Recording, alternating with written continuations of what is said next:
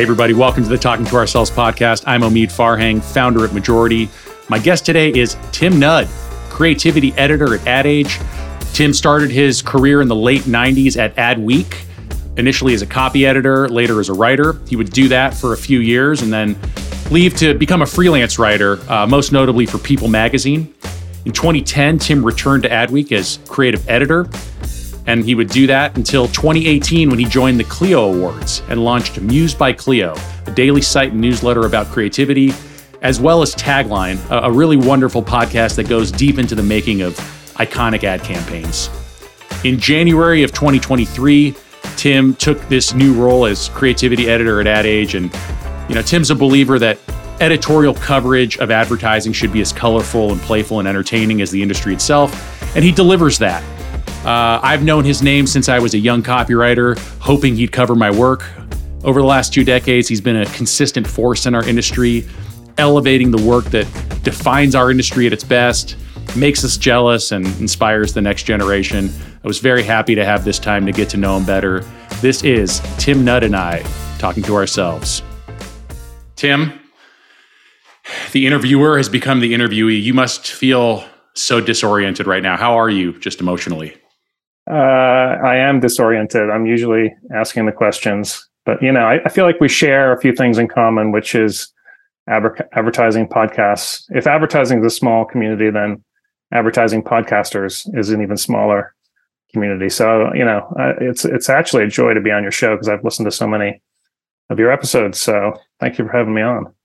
We are a rare breed who enjoys a very specific thing that most people hate and try to avoid. And we just love it and are passionate about it. Right. And listen, unlike you, I'm going to ask some unfair questions. For example, first question, Tim, do you remember that time 13 years ago I was working at that agency and our PR person sent you that one campaign I worked on and you didn't cover it? What the fuck, man? I remember that. Yeah.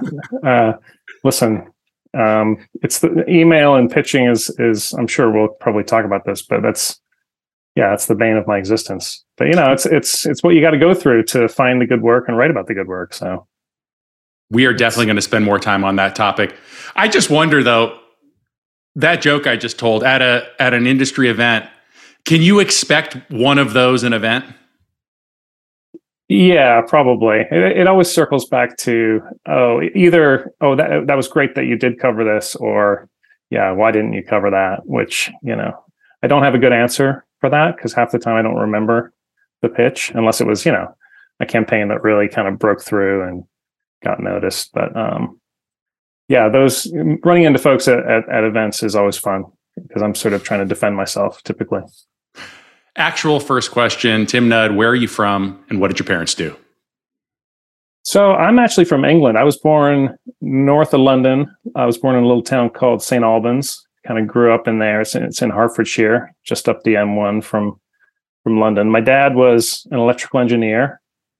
He grew up in West London. My mom was from North London. They met in London in the 60s.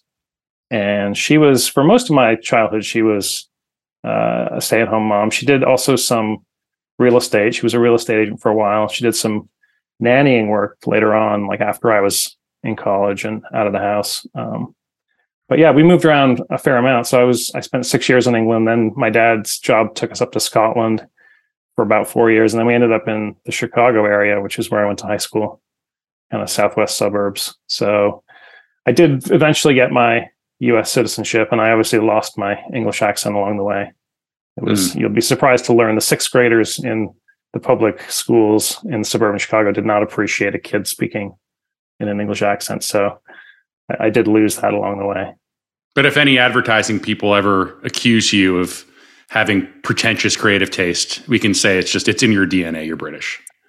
Yeah, or if I if I cover more UK work than I should.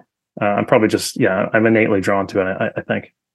Tell me about your first kind of juicy job as a reporter and your mindset going into that job.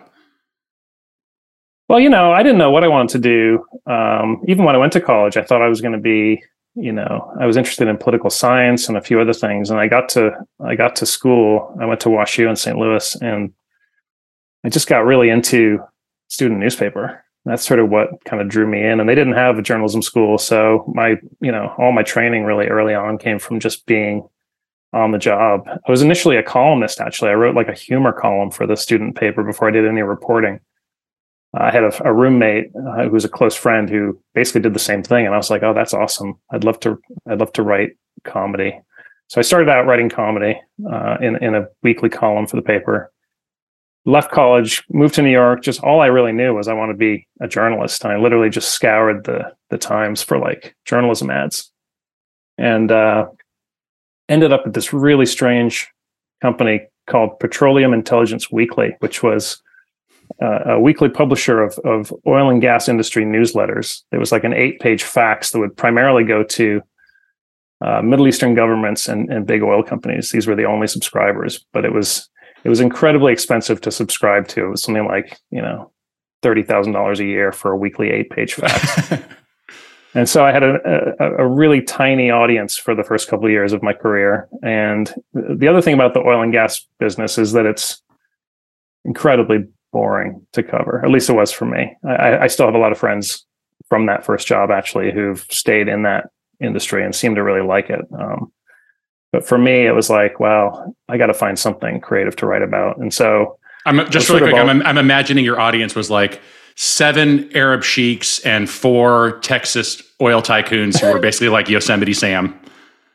Basically, I mean, you're not far off. Honestly, I don't even know if I should say this, but the guy, we were eventually bought by, I think he was a Lebanese arms dealer, and he came to the office once, and he had a guy that spoke for him and he wouldn't even shake our hands. He had a guy shake our hands for him, which was really strange. So yeah, I had to get out of there. And I ended up at Adweek because I was sort of, I was really into covering creativity in some form. And they were looking for, at the time, just copy editing help. I started as copy editor there and very quickly shifted over to writing. And the first, this is going to sound like a made up story, but it's true. The very first campaign I wrote about at length for Adweek was the Guinness Surfer commercial in early '99.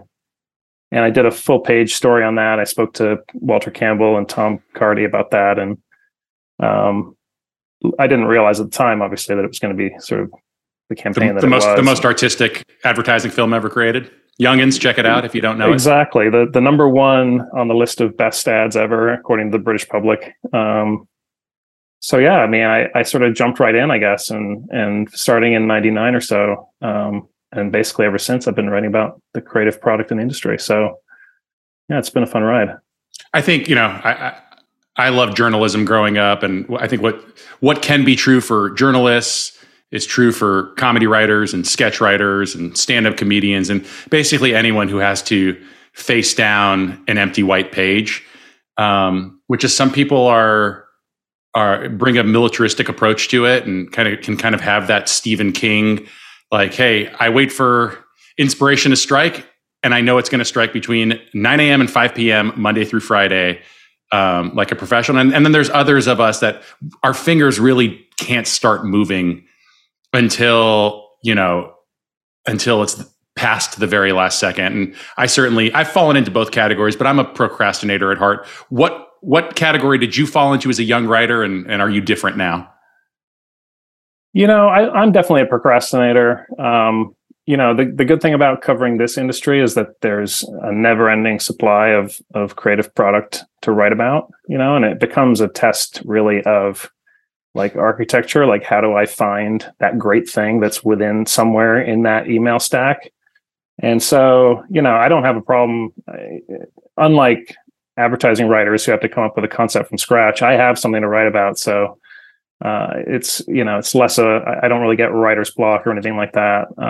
But I mean, certainly in college, I was a procrastinator. And if I were an advertising creative, which thankfully I'm not, I probably would wait until the last second. I'd be in over the weekend getting ready for the Monday pitch, as I'm sure most of the industry does. Yeah. Yeah.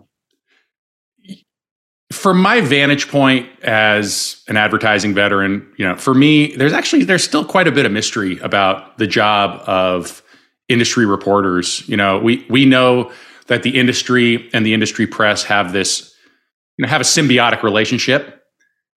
At a dinner party, how might you describe this relationship between the industry and the industry coverage to maybe someone who doesn't know anything about our industry?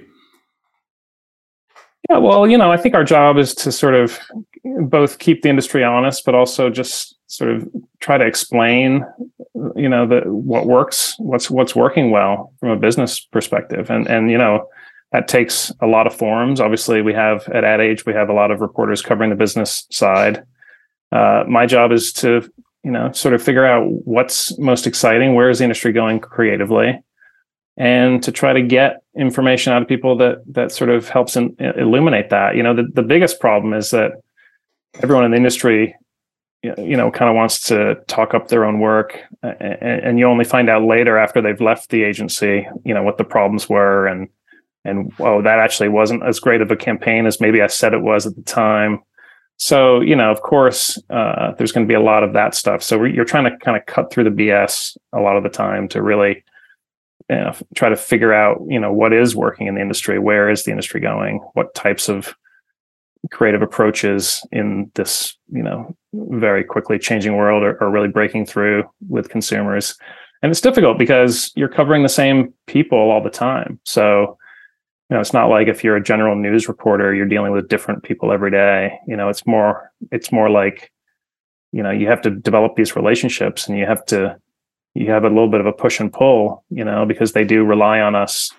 Agencies and brands do rely on us to help get their news out. But at the same time, there's often things that they don't want out there. So that push and pull, I think, is what motivates most good reporters. They like that push and pull. Otherwise, it would just be a PR job, So I've always been kind of drawn to that, and I've been lucky enough to cover be in an industry that's not, doesn't have like a surplus of reporters covering it, unlike a lot of creative industries, which have thousands upon thousands of reporters sort of all going after the same story. Like, we're a pretty small group.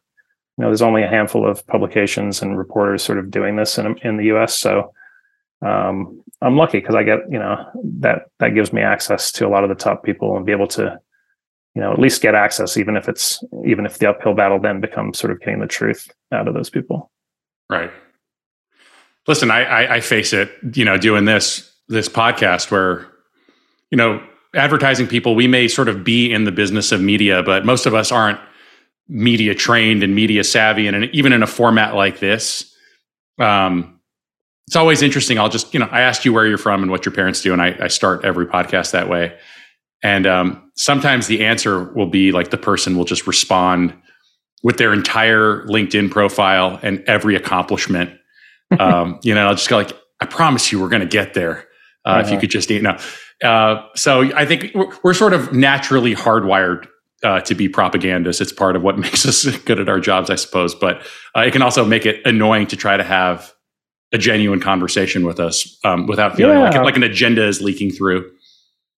And on top of that, interviewing is a really difficult skill. I mean, I was a terrible interviewer for the longest time because I was not really that comfortable. I'm sort of an introvert at heart anyway. And I remember actually covering Surfer, like I'm calling AMV, like these guys I don't know.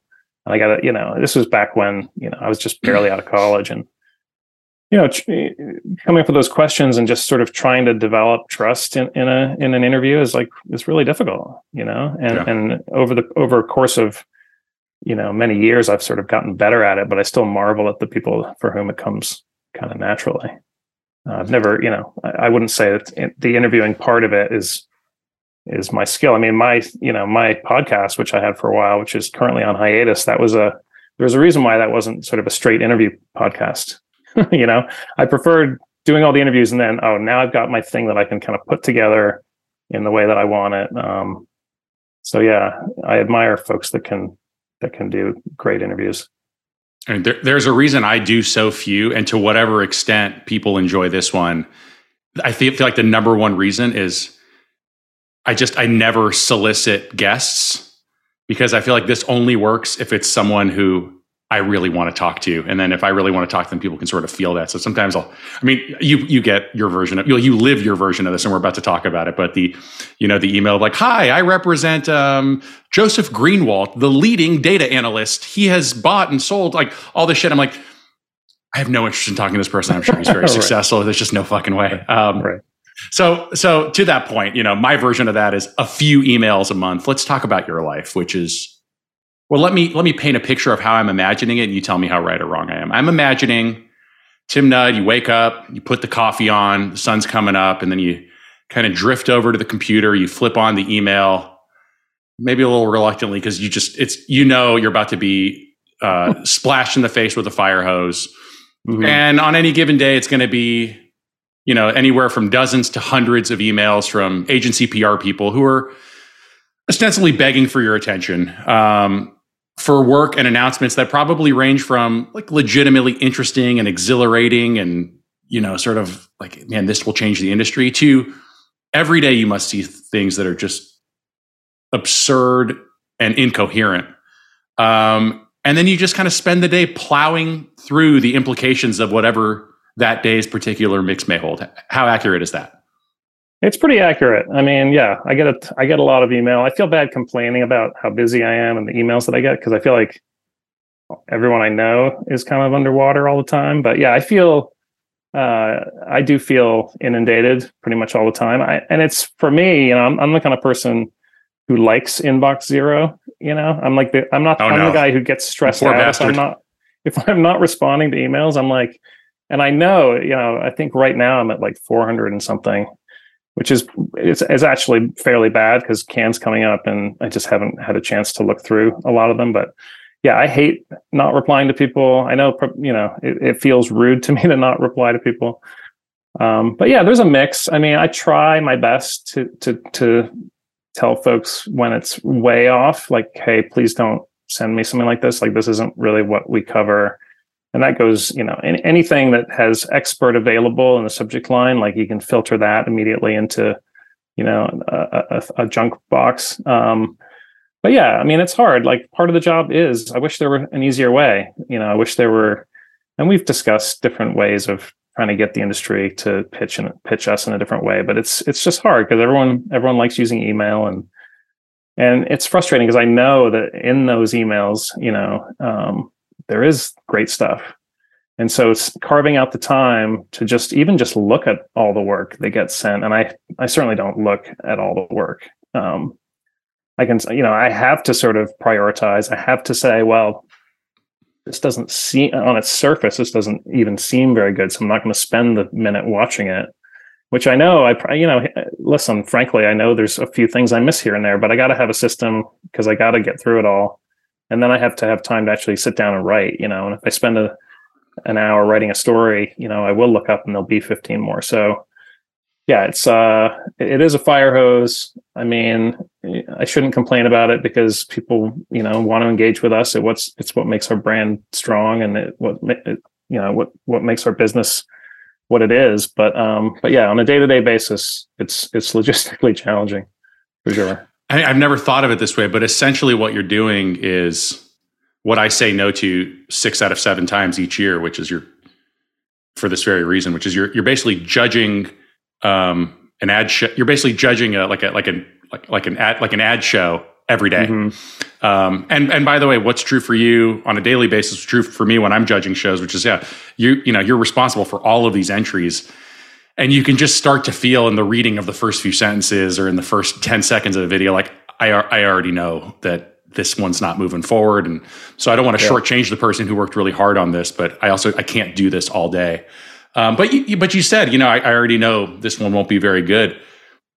And I mean, maybe an unfair question, but what is good? Is it is it hair standing up on your arms? Is it something where you've done this long enough that you know what your readers want to see or what the patterns of good work are? I mean, there's a subjective element and an objective element from the reporter's perspective, and maybe talk a little bit about how you balance those two.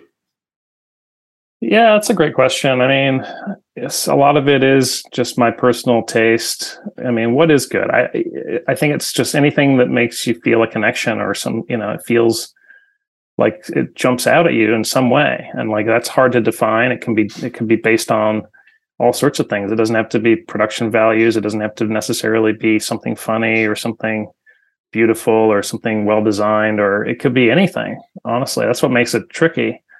We do, I think, fall into patterns where, we expect certain agencies to do a certain quality of work, or certain brands that we know do really good work.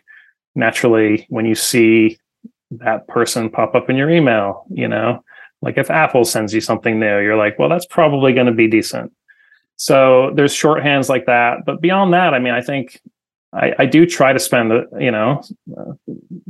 some seconds with a new spot. But often I just feel like, and it's not even necessarily the execution. It's just sometimes it's like I'm looking for just an interesting idea. And oftentimes that can be distilled into a headline. I think a subject line of an email, like what's unique or different about this, or why is this interesting, versus, a lot of PR folks that I work with. And by the way, PR folks are great. Like I know they have a hard job, and I have great relationships with many of them. But I think distilling for me, and it would be a good exercise anyway, but just distilling what's unique or special about a campaign in a subject line of an email would be a great exercise for all PR people, because that would like really help me, versus like, this is here's new work from this client or this agency, which is usually what the subject line is, versus like just something about why it's different, why we should cover it, And a few PR people I know they put imagery embedded right in the email, which is super helpful. I can't tell you how many people still, attach PDFs, or just like the process is overwhelming to me sometimes, of like getting to see the work. Download this Dropbox. I mean, download this 2 gigabyte file, literally. Right. And, I finally have fiber, so I can deal with that stuff. But what is good? I don't know. I don't know what's good. I know it when I see it. It's that sort of thing. And certainly some markers along the way, people that I know in the business that do good work, agencies I know generally do good work. That helps a lot. But, we are sort of searching for folks that haven't, had their time in the spotlight as well. Like, we're looking for work that from unexpected places, both geographically and, agency size and all that stuff. So it's a mix. I think, we do our best in a given day to cover 15 or 20 things. And I'm sure there's things that slip through the crack, much to the dismay of the folks emailing me. But yeah, I think it is my personal taste, I guess, combined with some shortcuts of stuff I've seen work in the past. I love that you admit that, because I suspected that was the answer, but I wasn't sure that you'd be comfortable saying it. And the truth of it is, your personal taste is not that different than, it's what I tell my colleagues. It's, when brands hire an agency, so much of what they're hiring us for is our taste, our sensibility. You go to different agencies for different tastes and sensibilities. And so when someone would push back and say, well, if it's your taste, then, who are you to be the arbiter of what's good? The answer is like, well, I'm the guy who's been doing this for 20 years. And my personal taste seems to express itself as, a viable publication that seems interesting to our readers. And until you're not delivering on that part of it, then your taste is sufficient. And then the other part that you said that reminded me of kind of what we do is, distilling ideas into a headline. And I'm sure the sort of technique of writing ideas as headlines and press releases, that it really originated when I was at Crispin Porter. It was really an affect of Alex Bogusky. And then all of us there went on to become creative directors and ECDs at CCOs at all these other agencies. And we brought that technique with us. And now it is, the preferred technique of creative agencies because it works. Yeah. And so, it's incredibly fulfilling to write an idea in a Word document, as a headline. And then, Tim Nudd basically writes the same headline in a legitimate article 6 months later. But it's just interesting with the ways that you're describing your job have overlaps. It's very similar. Yeah, we're marketing our stories in the way that that campaigns are our headline writing. It's funny. I mean, and what I find interesting though is in addition to what you're talking about, I think it's interesting what we cover, whether like when we get back to the question of what is good versus what do our readers want to read. I think one interesting thing that's changed is like the subscription model that Ad Age has now and that Adweek also has. You're no longer writing sort of for a mass audience. You're writing for the industry, you know? And so it's funny, just a good example this week. I wrote about, I don't know if you've followed the show Vanderpump Rules. I don't, but I know that I would like it very much. It's like there's certain drugs I don't do because I know that I would like them. I don't watch that show because I know that I would like it. Right. It's a very popular show. They had a very popular most recent season, and Ariana, who is the woman who was sort of not treated very well by her longtime boyfriend in this episode, she's got all these brand deals now. So I wrote a story about her Duracell spot, and the Duracell spot is from Vayner. It's fine. It's not going to win any awards, but I just know that this show is popular, and that's an example of me sort of in the old model catering to like, oh, what's going to get clicks so that we can actually get the ad impressions, so that we can pay off the sponsors that way, versus the Ad Age model now, which is those page views are essentially useless. Not completely useless, but we're really much more focused on what is the industry engaging with versus what. But occasionally, I fall back into that, like, oh well, what's the the Adweek approach when I was there 10 years ago, covering creativity, which is like, what is the most number of page views I can get, when there's no paywall, and we were doing 100,000 views on some stories, in a given week. So it's interesting. I mean, it's nice in a way to focus on what the industry really needs, because it feels more like a business approach, what a business publication should be doing. But, the evolution of digital media in this way, and I know people hate the paywall, I get that, but, it's sort of how it's a trade-off. You just verbalize it, which is the trade-off is, of course, you want to write compelling pieces, but you don't want to be rewarded for writing things that are salacious, bordering on misleading to generate clicks.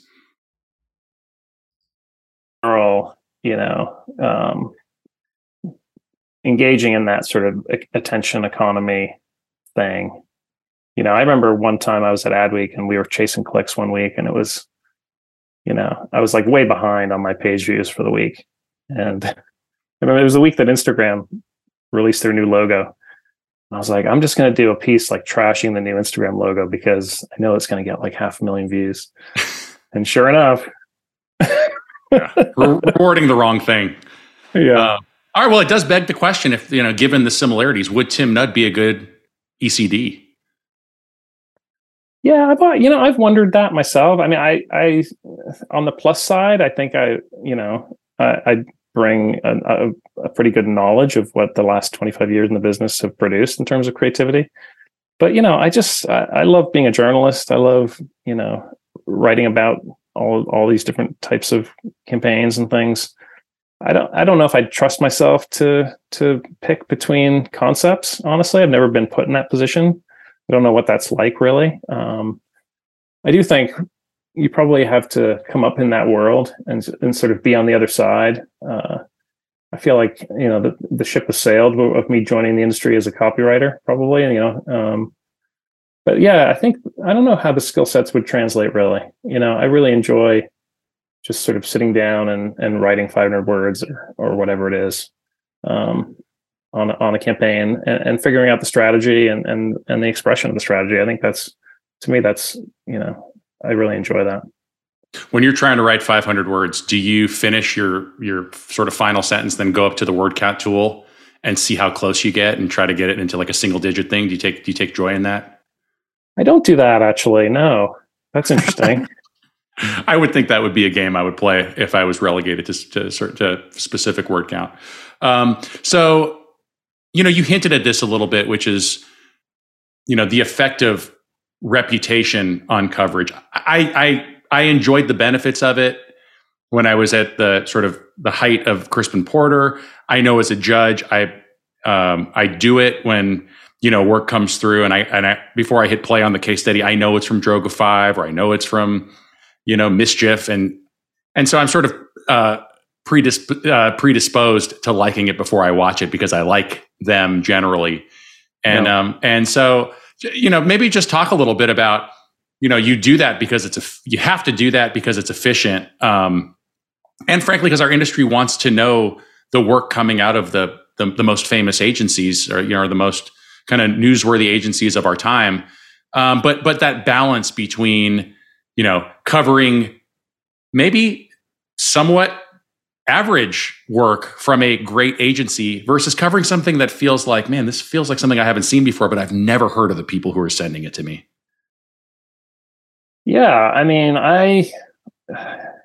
it is a very useful shorthand to know which agencies are generally doing good work, right? Because, you can count on it.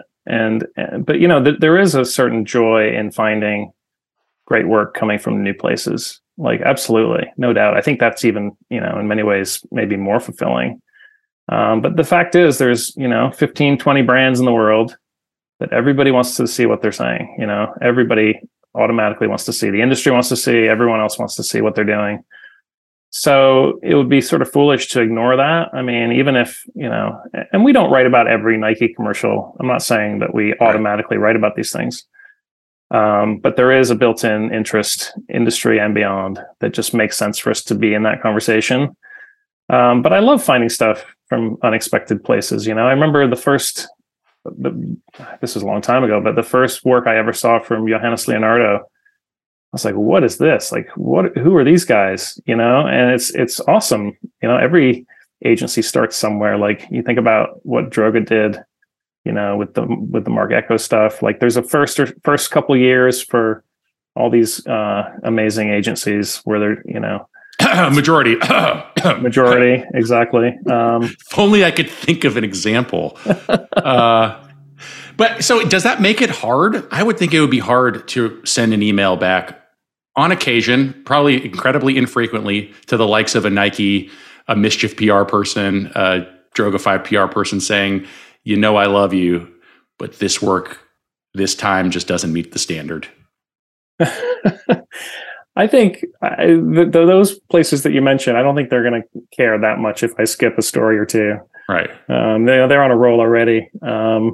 Yeah, I mean, listen, you do have to stay on your game, though. Like, there's certain agencies, I won't name names, that were really, really doing great work 5 years ago, and they're not doing such great work now. So it's not a sure thing. It's not a given that you're going to maintain that level. So it's nice for us to monitor agencies over a period of years and just see how the creative product evolves. And it's interesting when top leaders leave and places turn over, and then the new guard sort of comes in and tries to uphold a tradition. Like, it doesn't always work. And look at what Jerry Graff's been through with his.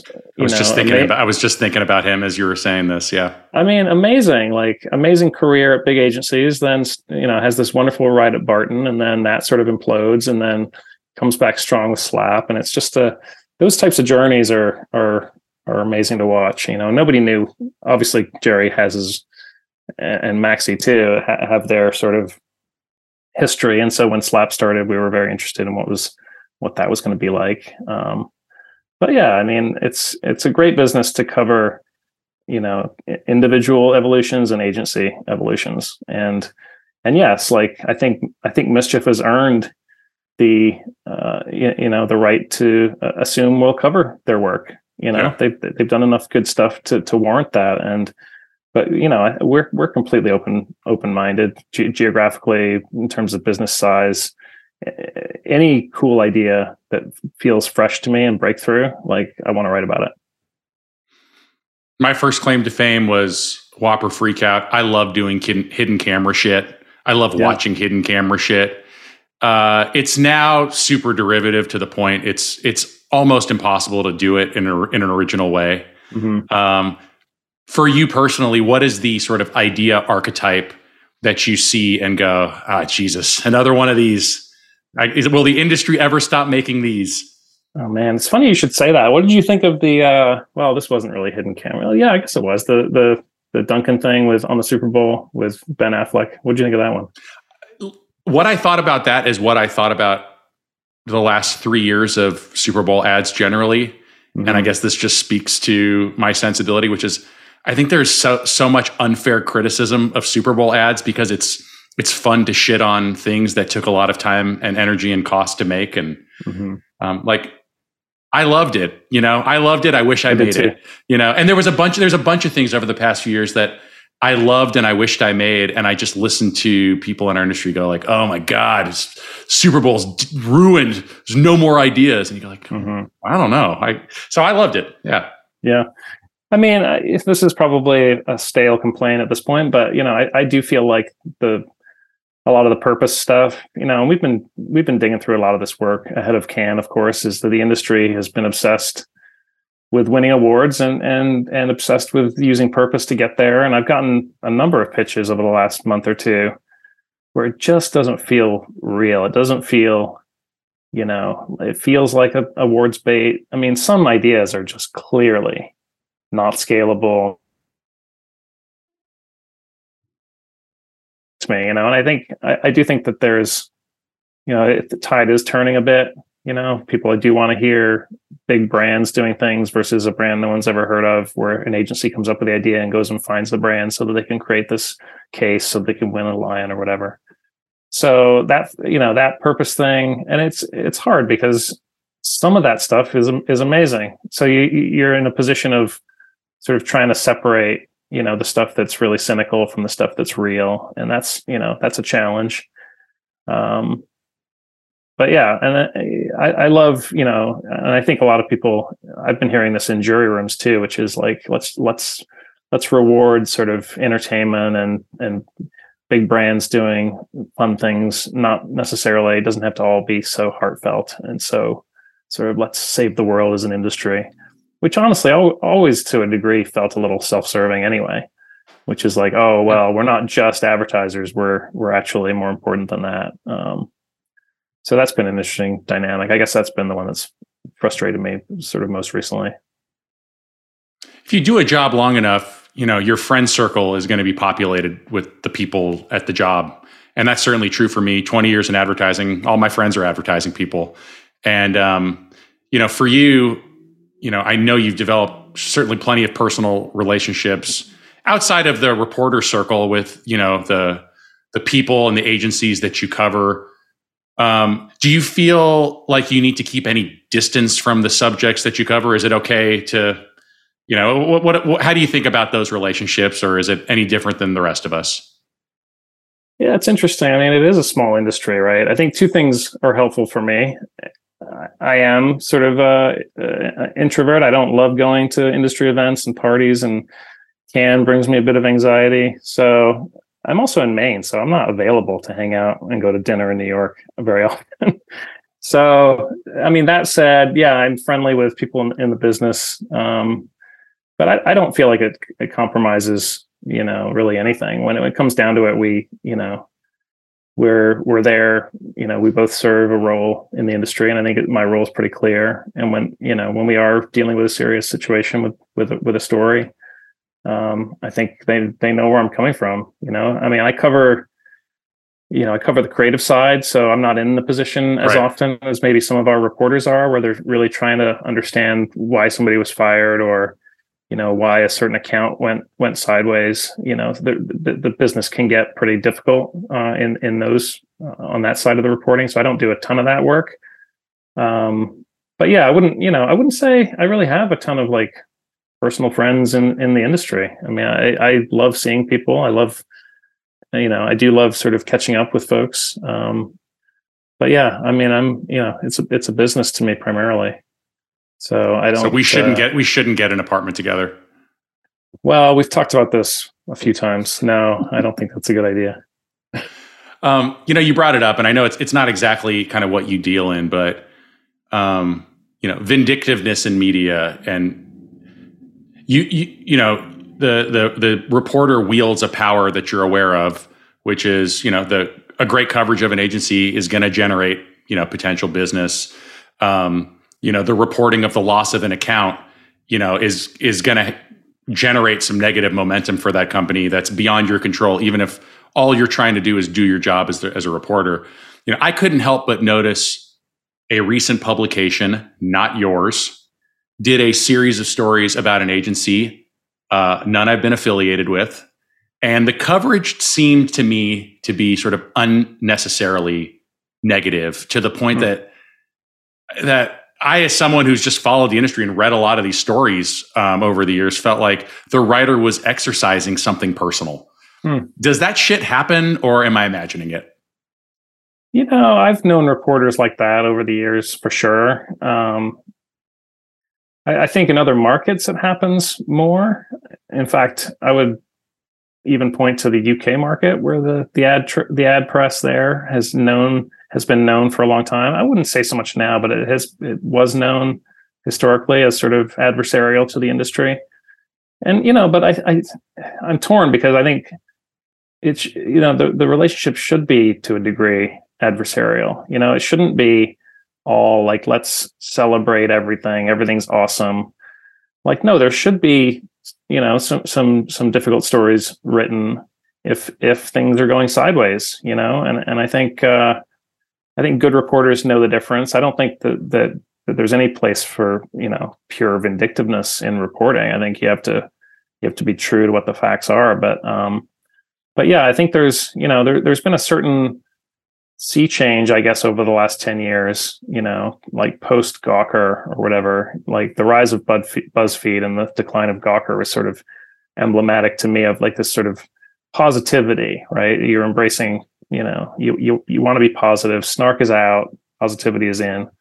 And to a degree, all the ad trades like to celebrate good work. So that's sort of built in. But yeah, I mean, if there's something, if there's controversy or there's something happening in the industry that requires a more serious approach and even some criticism, I think that's absolutely what we should be doing. But yeah, certain reporters, you see it across mainstream media as well. In the politics of the situations that they're reporting on. Luckily, I think a lot of what I do, we used to write negative reviews of ads sometimes when we didn't like them. And to me, that, in retrospect, that seems kind of petty. Like, well, if you don't like it, just ignore it kind of vibe. Pre-Twitter, there may have been a need for that. Now there's no need for that now. Right. I mean, I will say, I've panned a few big ads in my career, which I think was important to do.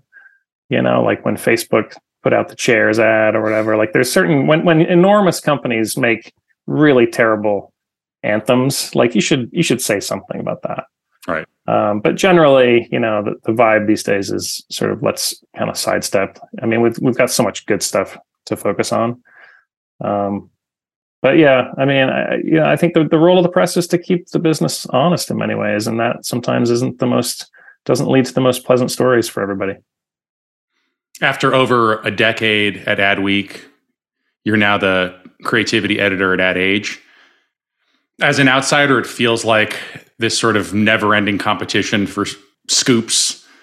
I'm curious, what is the real relationship between these two publications? Is it respect? Is there any contempt? How competitive is it?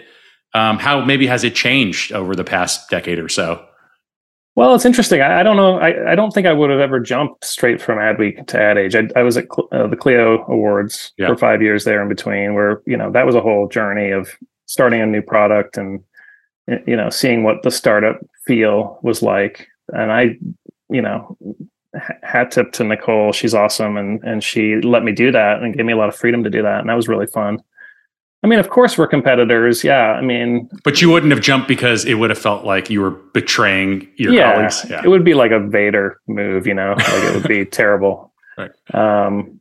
Yeah, I don't know. Like there's not a lot of interaction between, I mean, I have friends still at Adweek that I talk to occasionally. There's a friendly competitiveness, I guess, but yeah, we are chasing the stories, and we're disappointed when they get something that we don't get, and vice versa. I think the industry is healthier when you have strong rivalries in the press. I think that it keeps us all on our toes, and I have a lot of fond memories of that place. We don't cross paths very often, particularly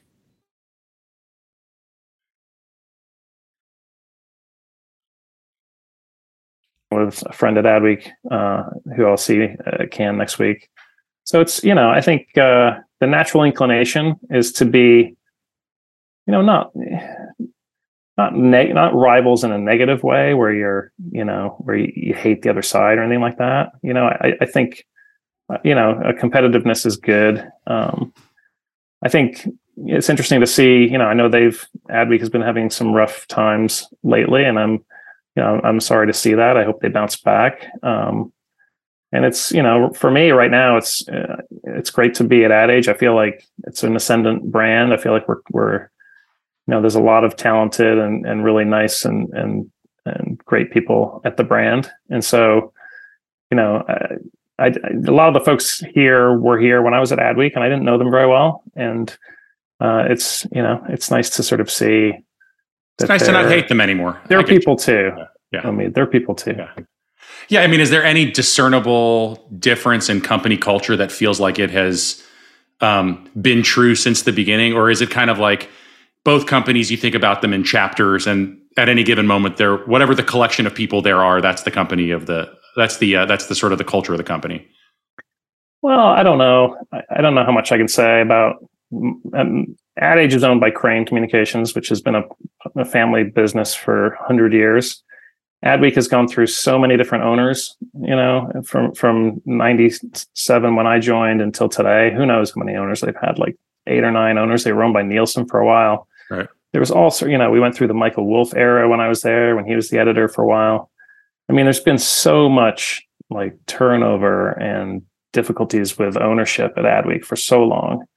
I mean, I can't remember, the number of rounds of layoffs that we had when I was there, and cutting to the bone. And so, that's their culture, is they're used to complete uncertainty, and I hope that they are able to stabilize.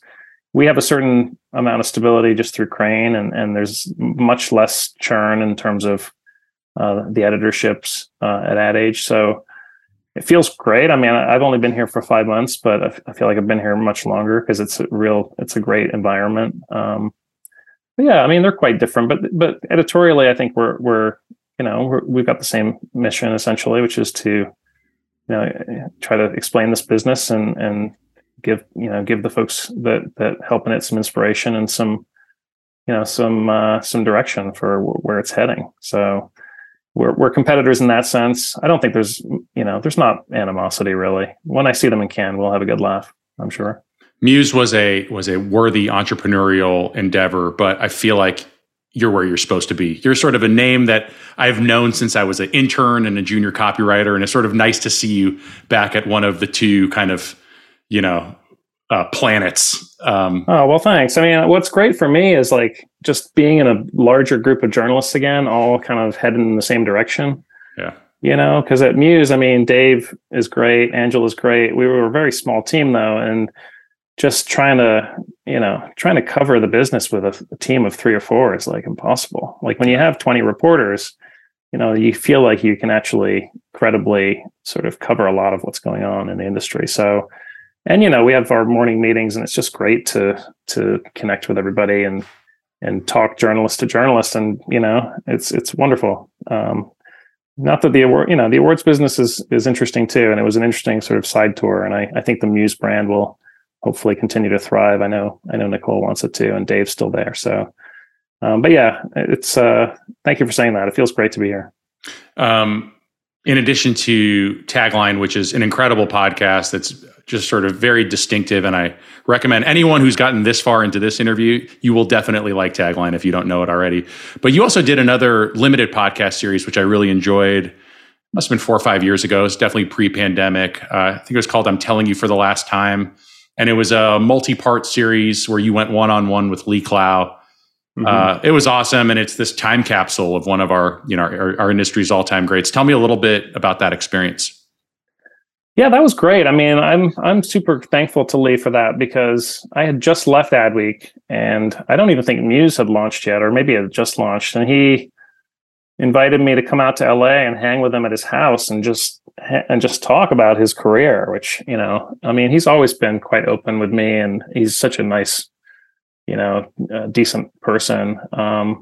Yeah, that was an interesting project. You know, the idea was, you know, to gather questions to ask him. I think we had 50 questions in the end, and we did a couple days of recording. And I mean, he lives in such a wonderful place, like overlooking the Pacific, and we were just hanging out, and he's got like, you know, 8 dogs, and they were all sort of, we had a sound team in there trying to keep the dogs quiet. And he's like, oh, forget about let the dogs be part of this. And, you know, but just being able to, you know, I've always been sort of fascinated by the history of advertising generally. And just, you know, he's got stories going back to the 60s of kind of, you know, meeting Jay and getting into that agency. And I mean, what a career he's had. And I think he's actually bringing a new film to Cannes about the 50 years of Shia, which will be really interesting to see too.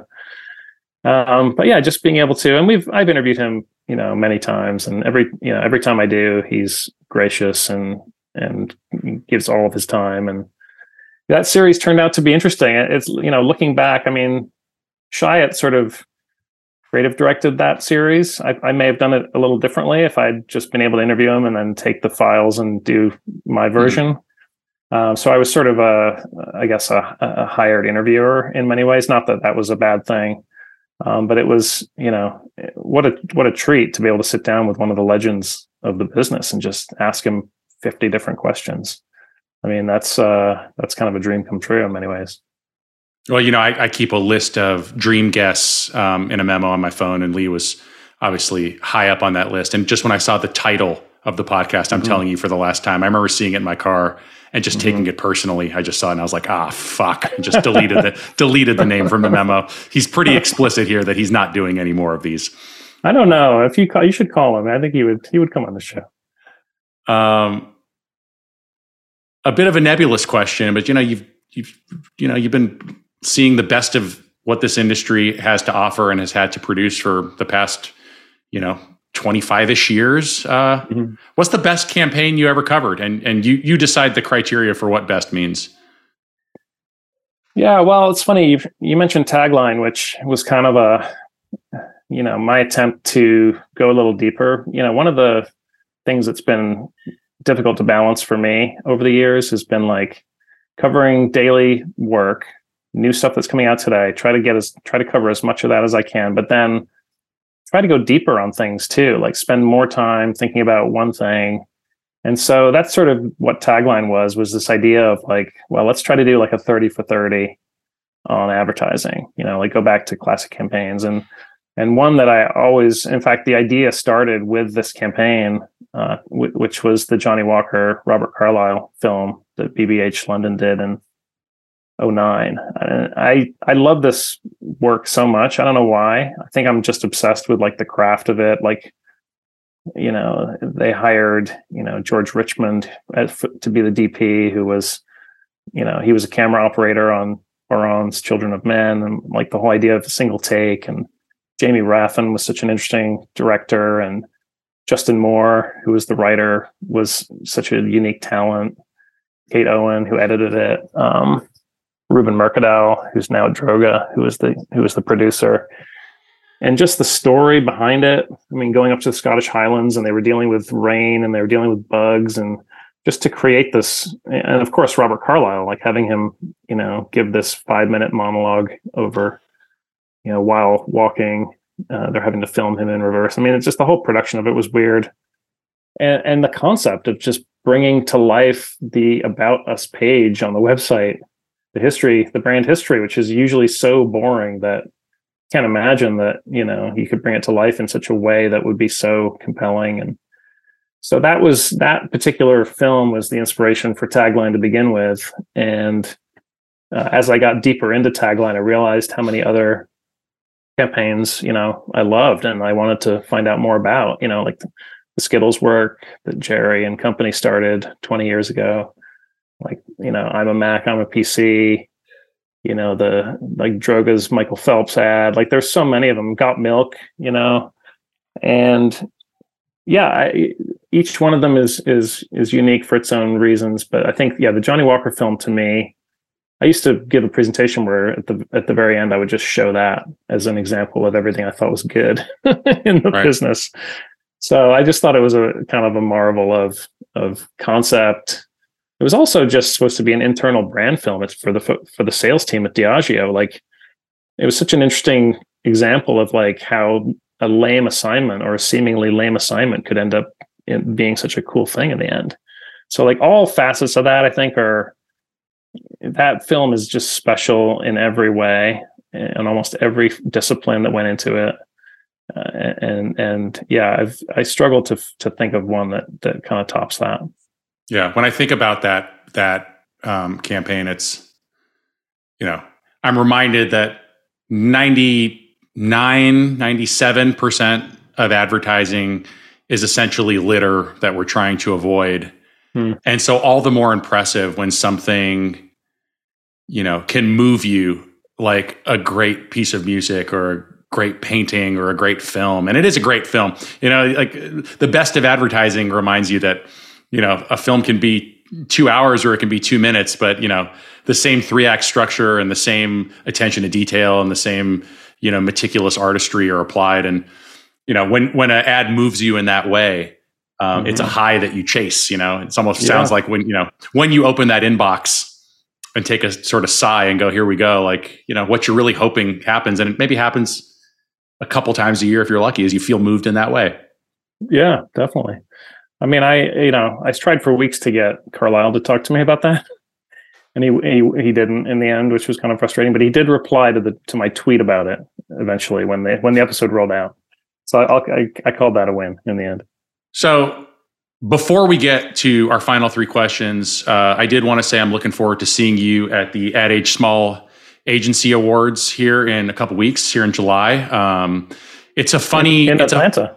In Atlanta. Thank you for accommodating me. I assume that was your decision-making process. But, that's an interesting show because it's one that I spent my life working at giant agencies, most recently at McCann World Group. And when you're at these big places, a lot of us don't pay as much attention to the Small Agency Awards. And then, you get into this world, and it's actually this really beautiful community. And you have all of these entrepreneurs who started companies who feel, there's a friendly competition, but there's a real camaraderie and, a real sense of connection with people who are going through maybe some of the same things and can help each other out and can lift each other up and can give each other advice. And I've certainly been the beneficiary of a lot of that. So, this is your first year being involved in it as well. Tell me a little bit about the 2023 Small Agency Awards, your role in it and what you're looking forward to.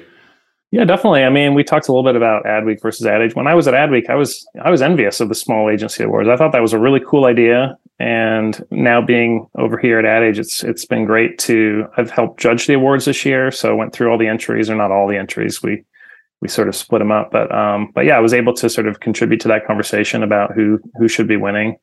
And yeah, it's just it seems, this is my first rodeo with it, but it seems like a really cool. Everyone tells me it's like the coolest event that we have, and the tickets are on sale now for the end of July. The show is at the end of July in down in Atlanta, and we recognize a bunch of different agencies as well as a bunch of different campaigns and things like that. So it should be really fun, and we'd love to see as many folks there as we can. All right, Tim. The final 3 questions. Are you ready, sir? I'm ready. Okay. First question. What is the word or phrase of advertising jargon that makes your skin crawl the most? Maybe we focus this, even more intently on words or phrase of advertising jargon that find their way into the press releases from agencies that you spend your days on. Yeah. For me, it's a tie between think outside the box and cut through the clutter, which, if you're trying to describe something that actually does those things, don't use those cliched words to do that. They do show up a lot. It's amazing that people still say those things. Those bother me. Question number 2, I'm adapting. The original question is typically, what is the most memorably fucked up response to a creative director that they've gotten in a client meeting? We'll adapt it for you to, what is the most memorably fucked up response you got from an editor in response to a story you were attempting to pitch? Can I adapt your adaptation? Please. Into the most memorable response I ever got from a reader. Oh, hell yeah. To something I wrote. So this was honestly pre-internet. This was like, well, it wasn't pre-internet, but it was around 2000, 2001. And I wrote a column for Adweek. It was about, it's not worth trying to find this thing, by the way, but it was about like the value of the middle versus the extremes. Anyway, it was a weird thing to be writing about. This was when we rarely got emails, but we actually got a physical letter to the editor, and it was 2 words, and it said "nice comb over," and it was in reference to my author headshot. And someone took the time to send a letter criticizing my haircut after an Adweek column that I wrote. And yes, that was to me the definition of fucked up. Listen, I don't know if Rogaine or some product gets credit, but I'm looking at you right now, and your hairline looks damn strong. It was a. You can tell that guy to fuck all the way off. Yeah. All right. Yeah. And the final question, another adapted one. It's called The One That Got Away. I ask agency folks, what's that one beloved idea you never made, but you still think about often? I guess for you, maybe it's what is a story or an angle or a scoop or an interview that might be the one that got away. You take it wherever you want. It's an interview. It's that I never got to talk to Cliff Freeman in my career. And I had his phone number over the last couple of years. And I was a little intimidated. I'm like, I didn't realize he was 80 years old when he passed away, but I never called him. And I regret that because I am in the early stages of working on a Tagline episode about Little Caesars, and Cliff, unfortunately, will not be in it. But that's the one that got away. The one guy that I wish I had interviewed and didn't. I tried 3 or 4 times through people who knew him about 4 or 5 years ago, and just could not get a response. Yeah, I mean, okay, I probably wouldn't have either. Yeah, for the young bucks, before there was a Dan Wyden or a David Droga or an Alex Bogusky, there was Cliff Freeman. That's a good one. Well, Tim, as I said earlier in the interview, man, I'm very excited for this next chapter for you. Again, you've been, an integral part of this industry since well before I started in it, and you move our industry forward, and this feels like the right thing at the right time. And so, all of us who love this industry are really happy for you, and look forward to seeing you in Atlanta in a few weeks. Definitely. That's really nice of you to say. And it's great to be on the show. Thanks, Omid. All right, man. See you soon. Take care. All right. Thanks so much to Tim Nudd for a great conversation. Hey, thank you as always to my production partners in this venture, Beacon Street Studios. And as always, folks, if you're liking the podcast, please subscribe, rate, review, share it with a friend or colleague, and we'll be back to you with another guest host edition in a few weeks. Until then, peace.